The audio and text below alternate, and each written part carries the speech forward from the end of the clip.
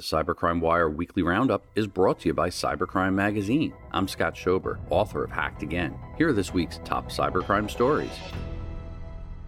The Sacramento Bee reported a ransomware attack at California State Worker Union, which targeted personal information and likely exposed social security numbers, home addresses, birth dates, and other sensitive information.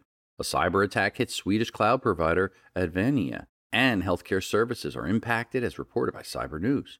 Tech Times reports that French healthcare giant was hacked and millions of people's health data is at risk. Iceland Review reports Russian hackers are believed to be behind the cyber attack on Icelandic University. Pennsylvania courts' websites were shut down due to a denial of service cyber attack and are continuing to experience crashes, as reported by ABC 27.